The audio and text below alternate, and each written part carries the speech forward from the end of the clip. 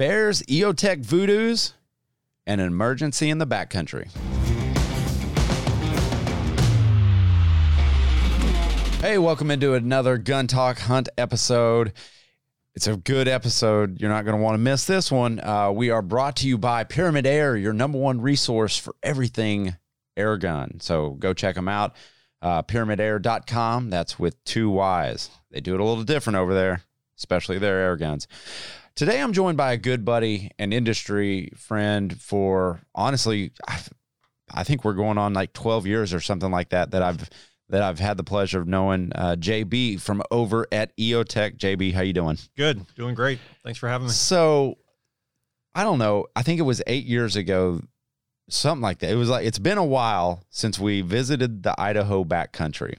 Yeah. I think it was around 2012, 13, somewhere in there. So it's been a while, but so start out and explain what we were doing and why we were headed in, up the Selway River on horseback. Yeah. So, EOTech makes a holographic sight. It's a 1X sight. Around then we were, kind of into our second or third year of our magnifier, our 3-power magnifier.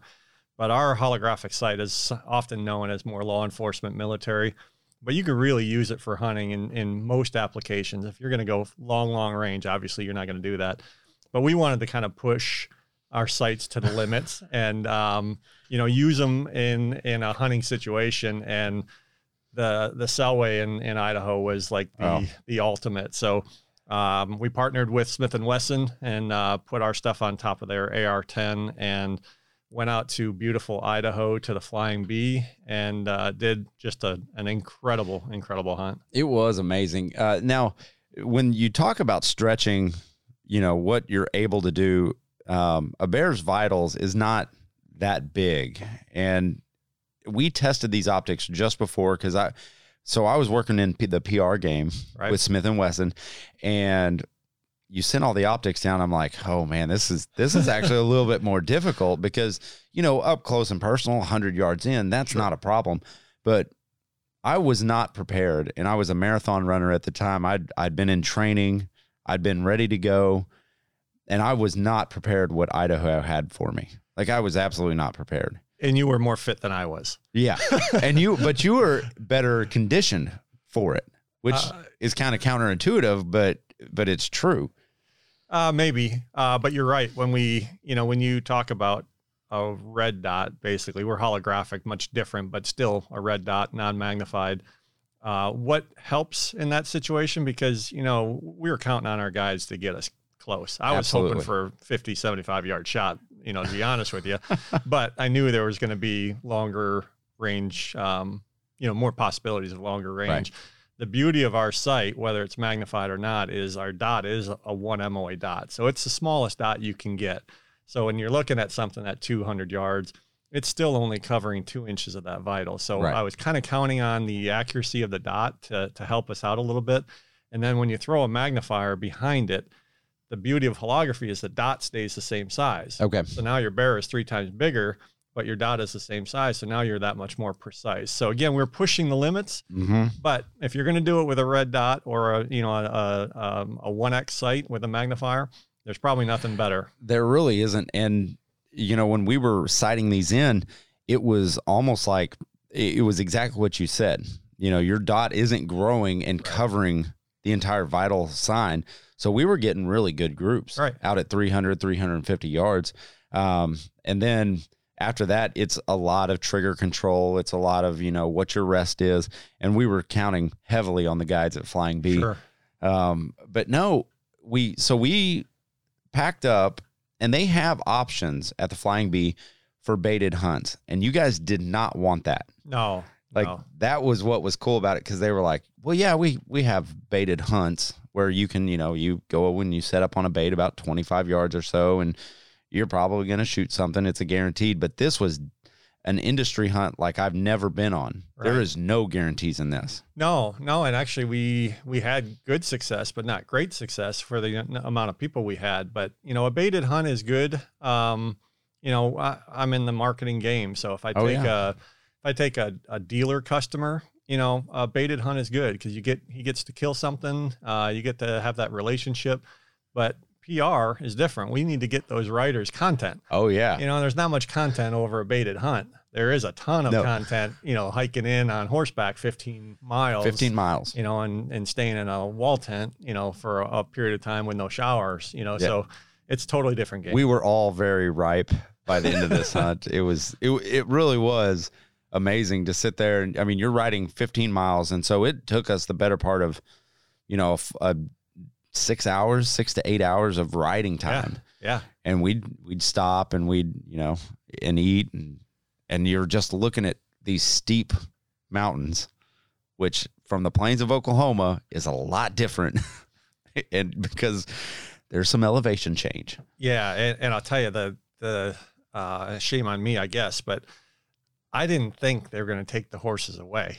So when you go 15 miles to the camp, and he said, all right, I'm going to take the horses back. I'm like, well, how are we going to get around? And we had a base. They had a base camp set up for us right when we arrived.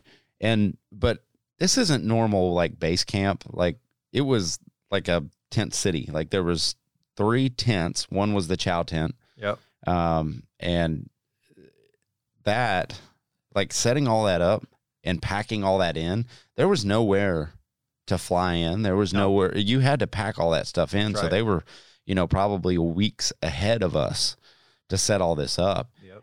And we were only walking from that point on.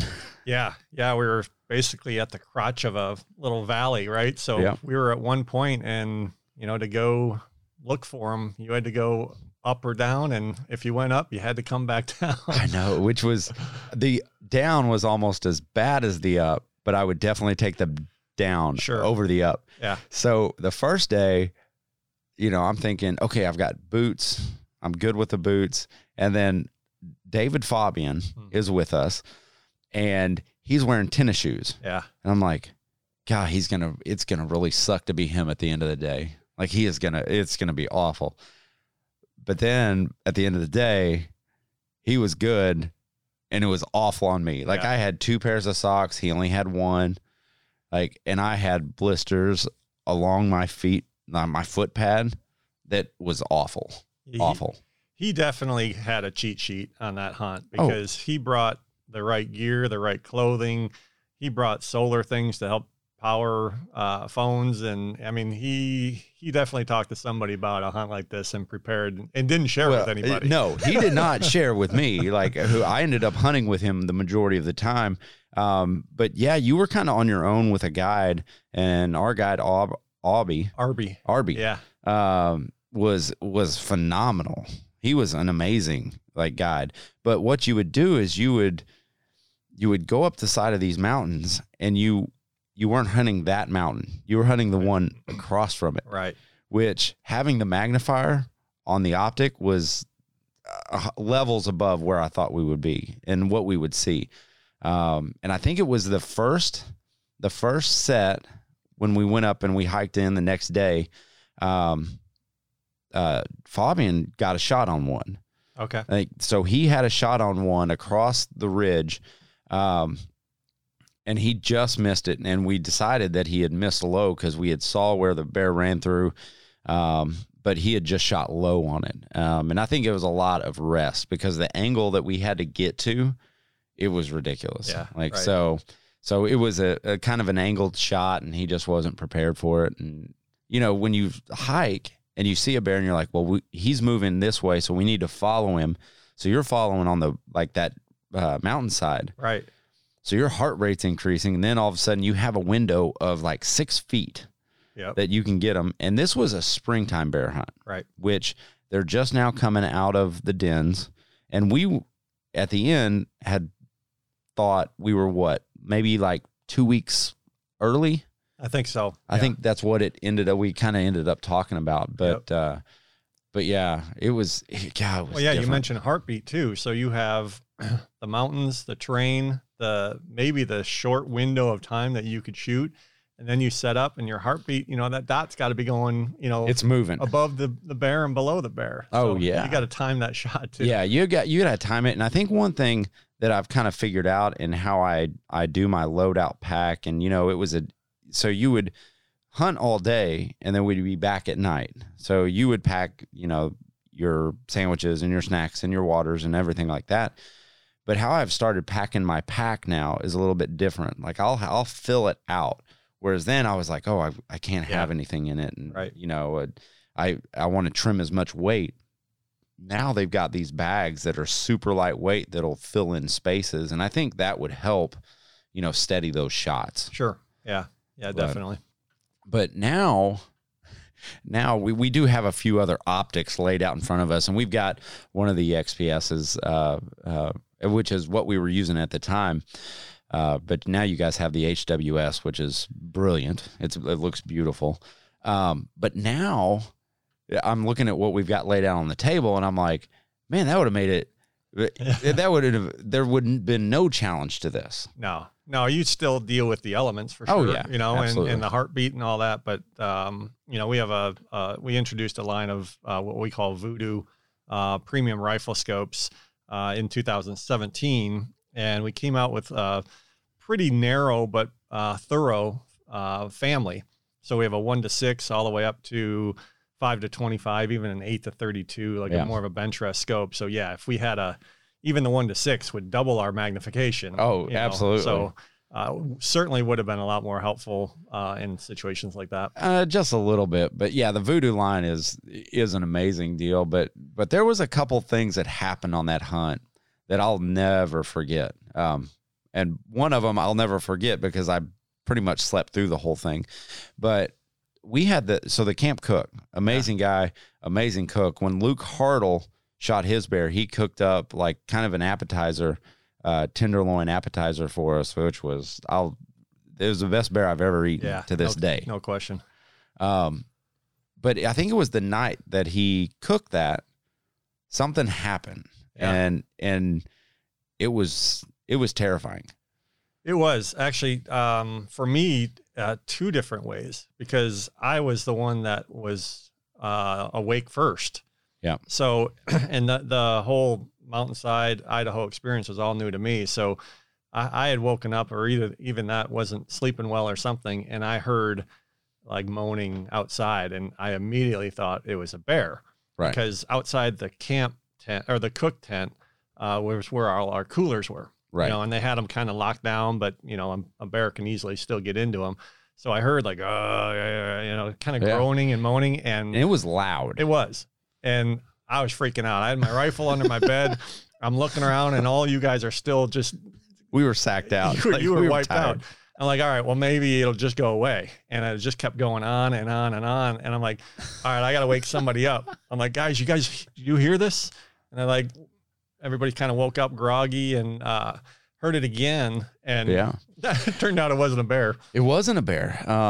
It was our Camp Cook was having an episode. He was having diabetic. A diabetic like seizure, essentially. And so you guys jumped up, and I guess I was so out of it that I ended up kind of sleeping through it, but I heard everything. But then I heard a lot of guys, like a bigger group growing. Gun Talk Hunt is also brought to you by ATN. Hey, ATN has partnered with Mossy Oak to bring you 3 different pattern options for your Thor 4, Thor LT, Excite LTV, and the factory refurbished Excite 4K. It's available in Breakup Country, Bottomland, and the Elements Terra, which is one of my favorites. But honestly, I'll probably end up sticking with the Bottomland because it's so dang traditional. But cutting edge technology meets quality parts in every ATN product. Find your next optic at atncorp.com. And you guys had ushered him into the cook tent. No, he actually was sleeping in there. Yep. Yeah. Yep. He and Jeremy and Arby, the guide, slept in there along the sides where the table wasn't. So they were in there. They were sleeping too. I think David Fabian was the first in there. And I think he's got a little bit of paramedic training or some medical training at least. So he was in there and quickly kind of diagnosed and woke those guys up. And they started kind of attending to him. Well, and I think there was a question at the time, like, how are we going to extract him? Right. Like, how are we going to get him from 15 miles in to out? safely and get him out. And with Fabian there, so this is actually really interesting. And this is something that you should always know is get to know your guides and get to know their interest and stuff like that. Because one of the reasons why he was able to kind of say, okay, he is clear, he is speaking and stuff like that. He asked him what book he was reading. That's right. At the time. Right. Yeah. And I just remember that sticking out because he was able to cite it back to him. Right. And so, okay, now I know Coherent, he's coherent and we can proceed with proper treatment. And when I woke up, I was like, what's going on? And you guys were kind of talking through it, and he ended up leaving. Well, actually, he did, but, I guess they determined that when you go through an experience like that, you need to just kind of shut down for 24, 36 hours. Yep. And so that day he stayed in camp, but he just didn't do anything. He didn't get up. The guides cooked, and we went out and hunted, came back, and he seemed to be doing better. The next morning, the guides cooked, and it turned out he had another episode. So that's when they got on the sat phone and they called somebody to come in and extract him and get him out. Yeah. But man, that was a terrifying. It was a terrifying experience. When you don't expect anything like that to happen on the side of a mountain. No. And thankfully David Fabian, great guy.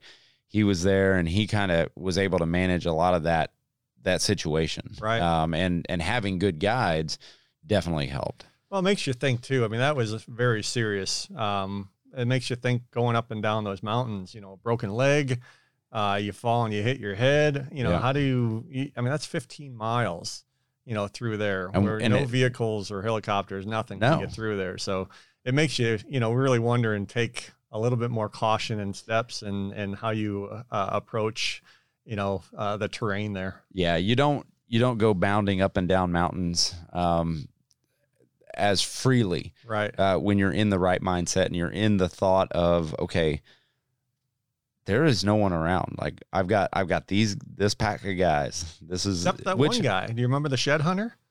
Oh my gosh. That guy disobeyed every rule of safety. I mean, he was just flying up and down hills. He had 4 or 5 sheds on his back. Yeah. And so the Selway River was running. Like this isn't a meandering river. It was roaring, and he was in this little like canoe with sheds and everything else, and he'd just go up. And tell the story, because the shed hunter, okay, let me just paint this picture for you. So there's this guy hadn't showered, hadn't shaved, hadn't cut his hair in 8 years. Yeah, probably. Something. Yeah. Closest thing to a Wookiee I've ever seen in the woods. That is 100% accurate. 100%. But his calves and his legs were about the size of redwoods. Yep. I mean, the dude, and this is what he lived for. He would spend his time shed hunting. Yeah. In this area and all over Idaho. Yep. Yeah, I remember seeing him. He was coming down. I think it was called Tango. Do you remember Tango? Yes. Oh my God. I don't like Tango. It was the steepest, highest mountain I've ever probably climbed. It was awful. But unfortunately, I was going up and he was coming down, and it was like he was walking in my neighborhood. He had no breath. He wasn't, breathing heavy. He wasn't sweating. He wasn't tired. It was just a walk in the park. Oh, it was a walk in the park. And I was buckled over, Oh yeah. We were ready to throw up. Can I get a timeout here, please? Yeah. But what was interesting about him too is, so he would talk about like the sheds that he would find, and he's looking for elk. He's looking for mule deer.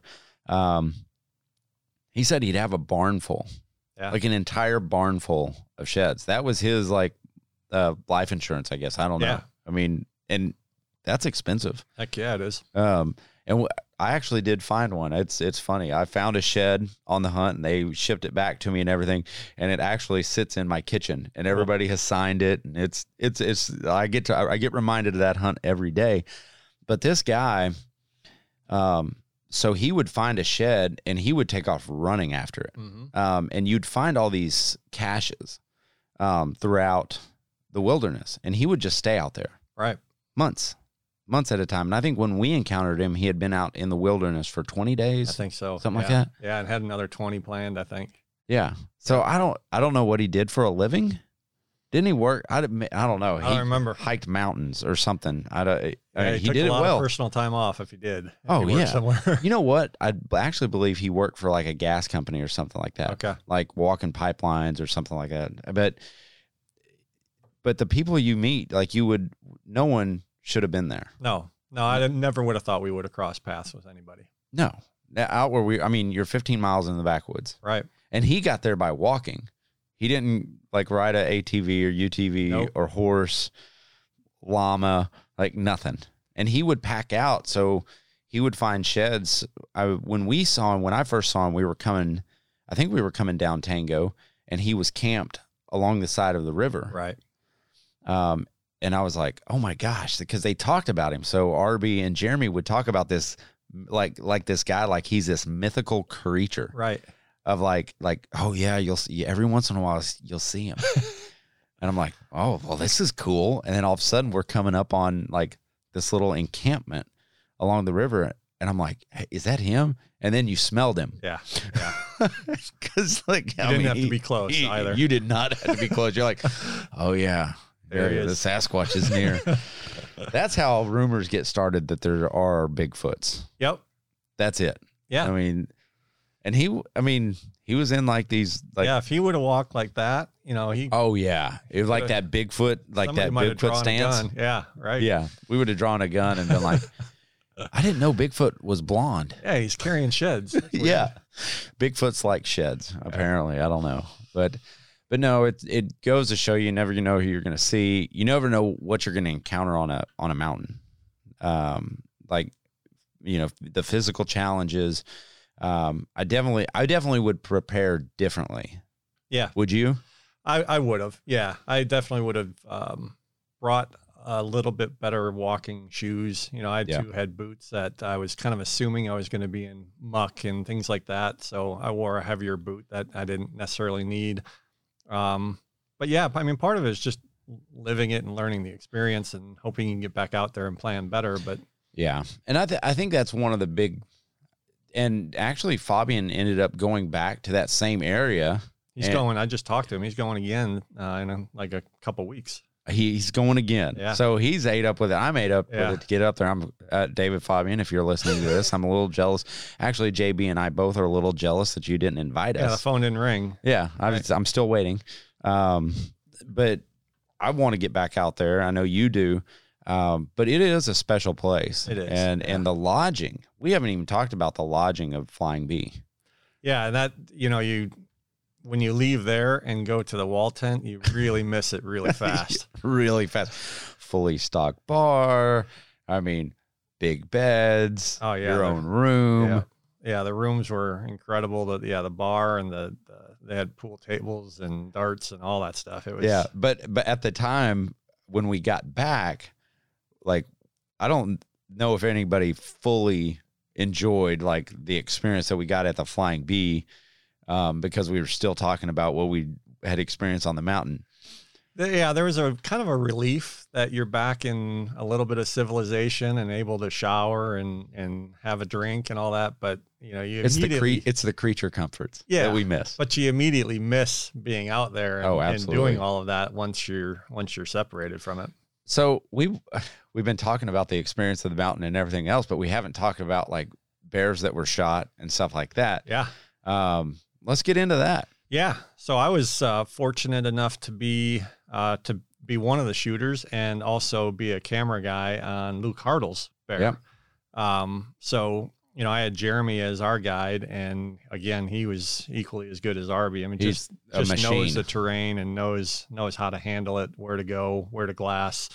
And Luke was the first one to shoot one, and we spotted it on the other side of the Selway, one of the drainages. Yeah. And it was a beautiful cinnamon bear, really pretty bear.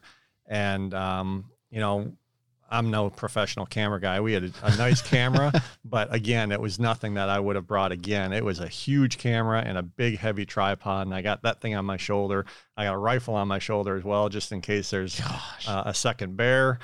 so we're trekking through and we find the cinnamon down close to the water. Yeah. And we're way up top. So we got to work our way all the way down and try to find the shot. And it was really difficult to get through all that, especially down in those drainages. That's where a lot of trees fall and all that stuff. So you're managing all of that terrain. And Luke finally got into a position where I think it was about a 200-yard shot, and hit it the first time.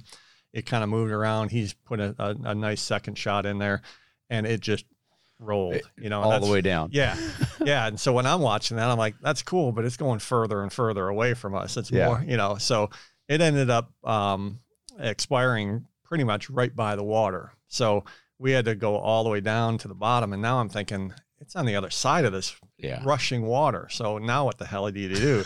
So we got down there and took a break. We saw it, it was dead there. So we didn't have to do any tracking or anything like that, but we took how a break. You want it. Yeah. We took a break and crossed over a pretty big down log. And, that again is a pretty scary experience. Stressful. Yeah. Especially carrying all your gear and all that stuff. One slip of the foot and you're in that water and it's probably going to take you downwards quite a ways and ruin everything you have. So you got to take, baby steps and work your way. It was pretty scary, but we got onto the other side and found it. And it was just an awesome experience. Luke was ecstatic. I was, because we had success on the hunt. The whole hunt was a great story for him. I knew it was, so it was a really cool experience. Well, and I think, not many people are going to be taking M&P 10s, 308s out, hunting, let alone taking an holographic XPS with a magnifier on it. Right. Not a lot of people are doing that. Right. And I thought that's one of the coolest parts about it. But the other folks, we would see bears. I put a stock on a bear that we were like, well, we don't know if it's going to stay out. And this bear was, oh man, when I'm thinking about it, it's probably a good 1,000 yards away or something like that. You just see this little black dot moving. Right. And well, okay, let's put a stock on it. And so we'd, side saddle this mountain down and then start coming up on the other side. And we got where we thought it was going to be, roughly in that area, and it had already gone. Right. And you guys were over there trying to wave us down, like calling it off, and we're still making the move, we just didn't know any better. And there was that one bear that showed up in the same spot every day. And Fabi, and again, he was the one that, let's go get on that. Yeah. And I think it was Jeremy that said, you don't understand. It's like 3 ridges away. It's like up and down, up and down, up and down before you can probably, shoot that thing. And who knows if it'll even be there once you get there. So, right. And even in the spotter, it was a small dot. Right. You would see it and you're like, oh yeah, man, it's there. And it was there every day. Yeah. And it was just a long ways away. Yeah. Well, backcountry hunts, man, I highly recommend them. It was fun. It was fun. And mine was similar to Luke's, but mine was way up on the other ridge. So we had the same thing. We were on top of a ridge and Jeremy spotted it. And it was a speck at the time too. I'm like, oh, okay. Yeah, maybe we're going to go get that? Yeah. Come on, man. So we worked our way down our ridge until we were kind of even with my bear. And, so I had an opportunity to kind of catch my breath and relax and get the right rest. And I propped my, my rifle on a good bipod and I just took my time. And, it was like a 325-yard shot. So I think it put that product to put it to the test. Sure. When you start stretching it out like a holographic sight out past 300, that's a good shot. Yeah. What scared me was the first shot felt really good, but it didn't even phase it. He didn't even move. So Jeremy said, put another round in him. And I shot again, and he just ran off into the thickets without really kind of bucking up or anything. And so now I'm thinking, oh my gosh, I missed it. Or wounded or something. So, anytime you do that, you got to go look, right? So absolutely. I have it in my mind that this thing's not going to be there. And so we had to go all the way down, cross the water again. and go all the way back all the way up. Yeah. And the whole time I'm thinking this is just a waste of time because I think I missed, you know, although the shots felt good, but I think I missed just because of the reaction of the bear. And so we got to pretty much where the bear was when I shot. And again, I was sweating and buckled over, you know, panting. Yeah. Gasping for breath. And Jeremy, who wasn't, just kept walking, and he went another 100 yards into all the thick cedar stuff. And he said, JB, come here. So sure enough, I went up there and there it was laying. So it was, you're like, thank goodness we don't have to hike anymore.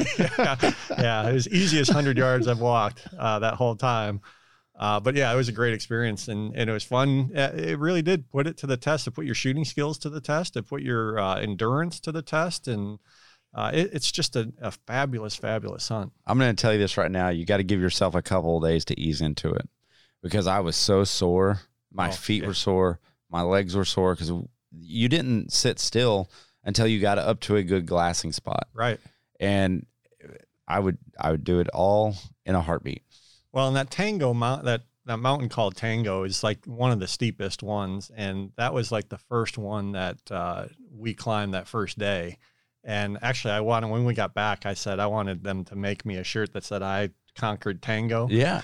But when we got up there, I didn't know what the goal was. And it turned out, like you said earlier, you get up there to glass other ridges. So we got up there, and again, I was out. So Jeremy says, well, just relax and we'll glass. So I still have a picture of me on my phone, and that I put my hat over my eyes and I slept. I fell asleep. I do remember that picture. Yeah, I still have it. While he was doing all the work, I was catching some shut eye because it just wiped me out. Oh, It's crazy. It'll, man, if you haven't hiked up a mountain or something like the Tango, I highly recommend it. But JB, thank you so much for joining and sharing a little bit about, like, makes me want to go back. You know, it's been a long time, and I haven't talked about it that thoroughly. And man, now we're itching to get back. We need to plan something. Right. Yeah. I think it's time to return to the Selway. But anyway, guys, thanks for joining Gun Talk Hunt. Always be safe and keep those muzzles pointing in the right direction.